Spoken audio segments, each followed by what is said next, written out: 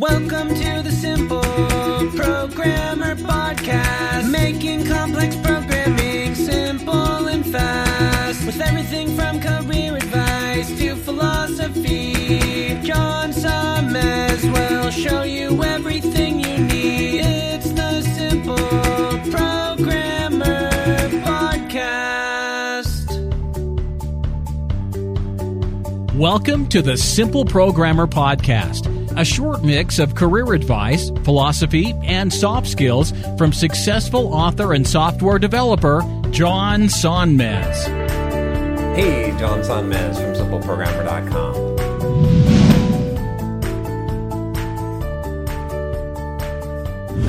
So I got this question a while back, because you can tell because it says, Happy 4th to you and your family as well, John. So this was when I was traveling. But I queue up all my, if you send me an email, by the way, I kind of queue it up and I pick from different emails when I'm going to do a video based on kind of how I'm feeling. So anyway, this is from Kareen, and she says, briefly, I will comment that while I'm not yet a $300 an hour consultant, I doubt I will ever offer discounts again. When I discounted my rate, clients seemed to discount my value, or at least they didn't appear grateful for having gotten a deal. It seems the more I charge, the more seriously a client takes my recommendations, and the sooner they take action.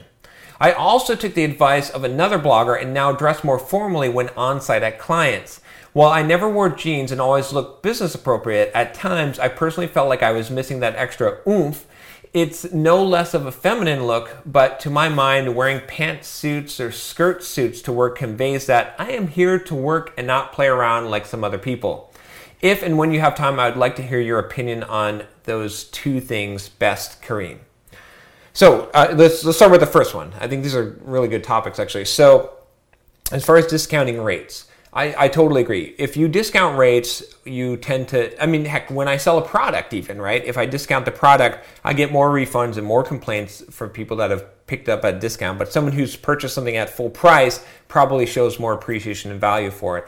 I never discount my rates anymore simply because, or very rarely, simply because of that, of exactly what you see. You get paid less money and you get more complaints and you get more scrutiny. Whereas, when someone is willing to pay your high rate for a thing, they've thought about things. They're probably a little bit more of the kind of client you want to deal with.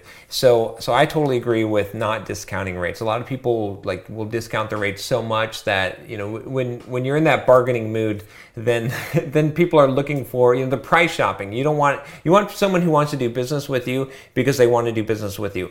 Flip side of this, I hardly ever ask people to discount their rates. The only time I would ever ask someone to discount their rate is if they're doing a lot of work for me. But if someone just says, my rate is this per hour, I don't usually ask them for a discount off of that because then they'll do less of a job.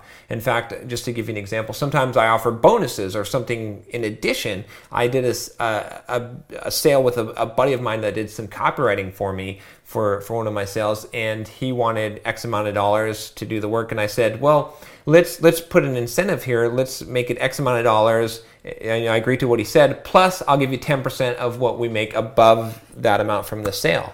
And that encourages them to do a better job. So I think, a lot of times, for example, I would never have a carpenter come over to my house to do some work and to build something for me and then negotiate them down to half of their rate. They're going to do such a crappy job and they're going to overbill you on hours. They're going to make up the time, an hour. They're going to do a crappy job and they're going to overbill the hours that it's not going to be worth it.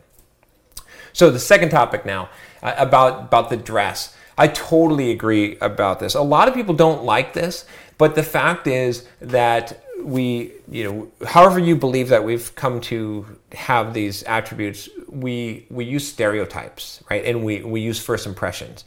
And while a lot of people say, oh, this is not good, we shouldn't use stereotypes. That's bull. We're all prejudiced. We're all racist to some degree, right? We all have these things, and we are going to make snap judgment because it's biologically built into us.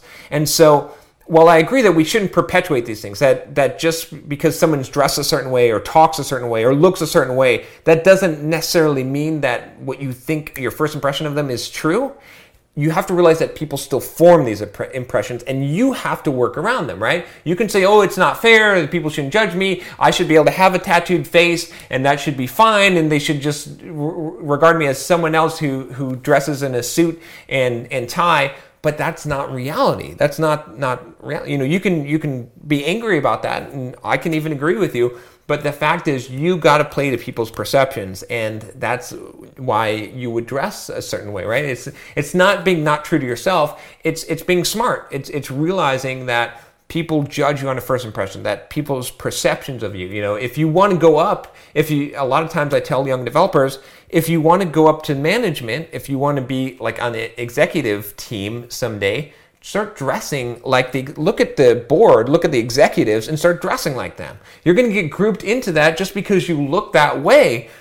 Fair or not, this is reality. We operate in a real world, so you gotta conform to reality. So anyway, I totally agree with you. I don't think it's selling out. Some people say, oh, you should just be yourself.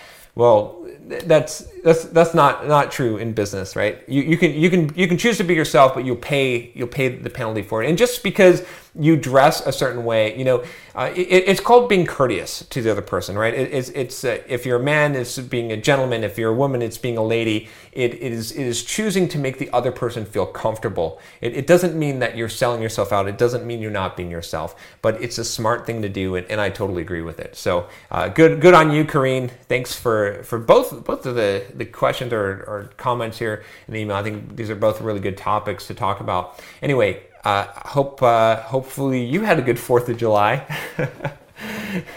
and it's not the next 4th of July yet, right? So, hey, I'm only 6 months late in answering this. But anyway, if you like this video, if you like this podcast, subscribe to the channel. I'd appreciate it. Take care.